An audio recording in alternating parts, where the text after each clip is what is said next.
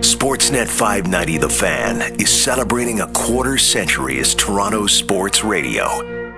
Original fan program director, Allan Davis. We did not want to do what we would call back then open phone radio. We were not going to just rely on, hey, what do you want to talk about today? That mold, that business model was broken. We will make this as it happens radio. We will take you to the story. And it was at the time when mobile and mobility was starting to become a reality. We had the big brick phones, so you could have that opportunity to catch somebody in the middle of their day on a mobile phone and maybe get them on the air. This is a cost-heavy format to put on the air.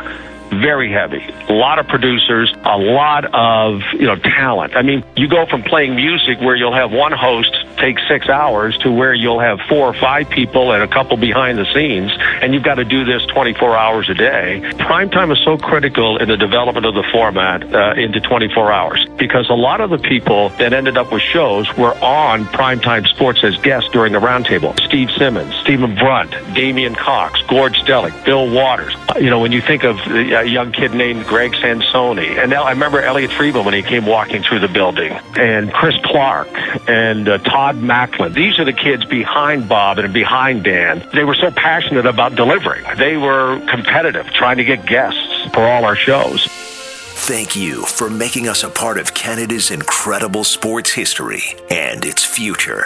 Celebrating 25 years. Sportsnet 590 The Fan.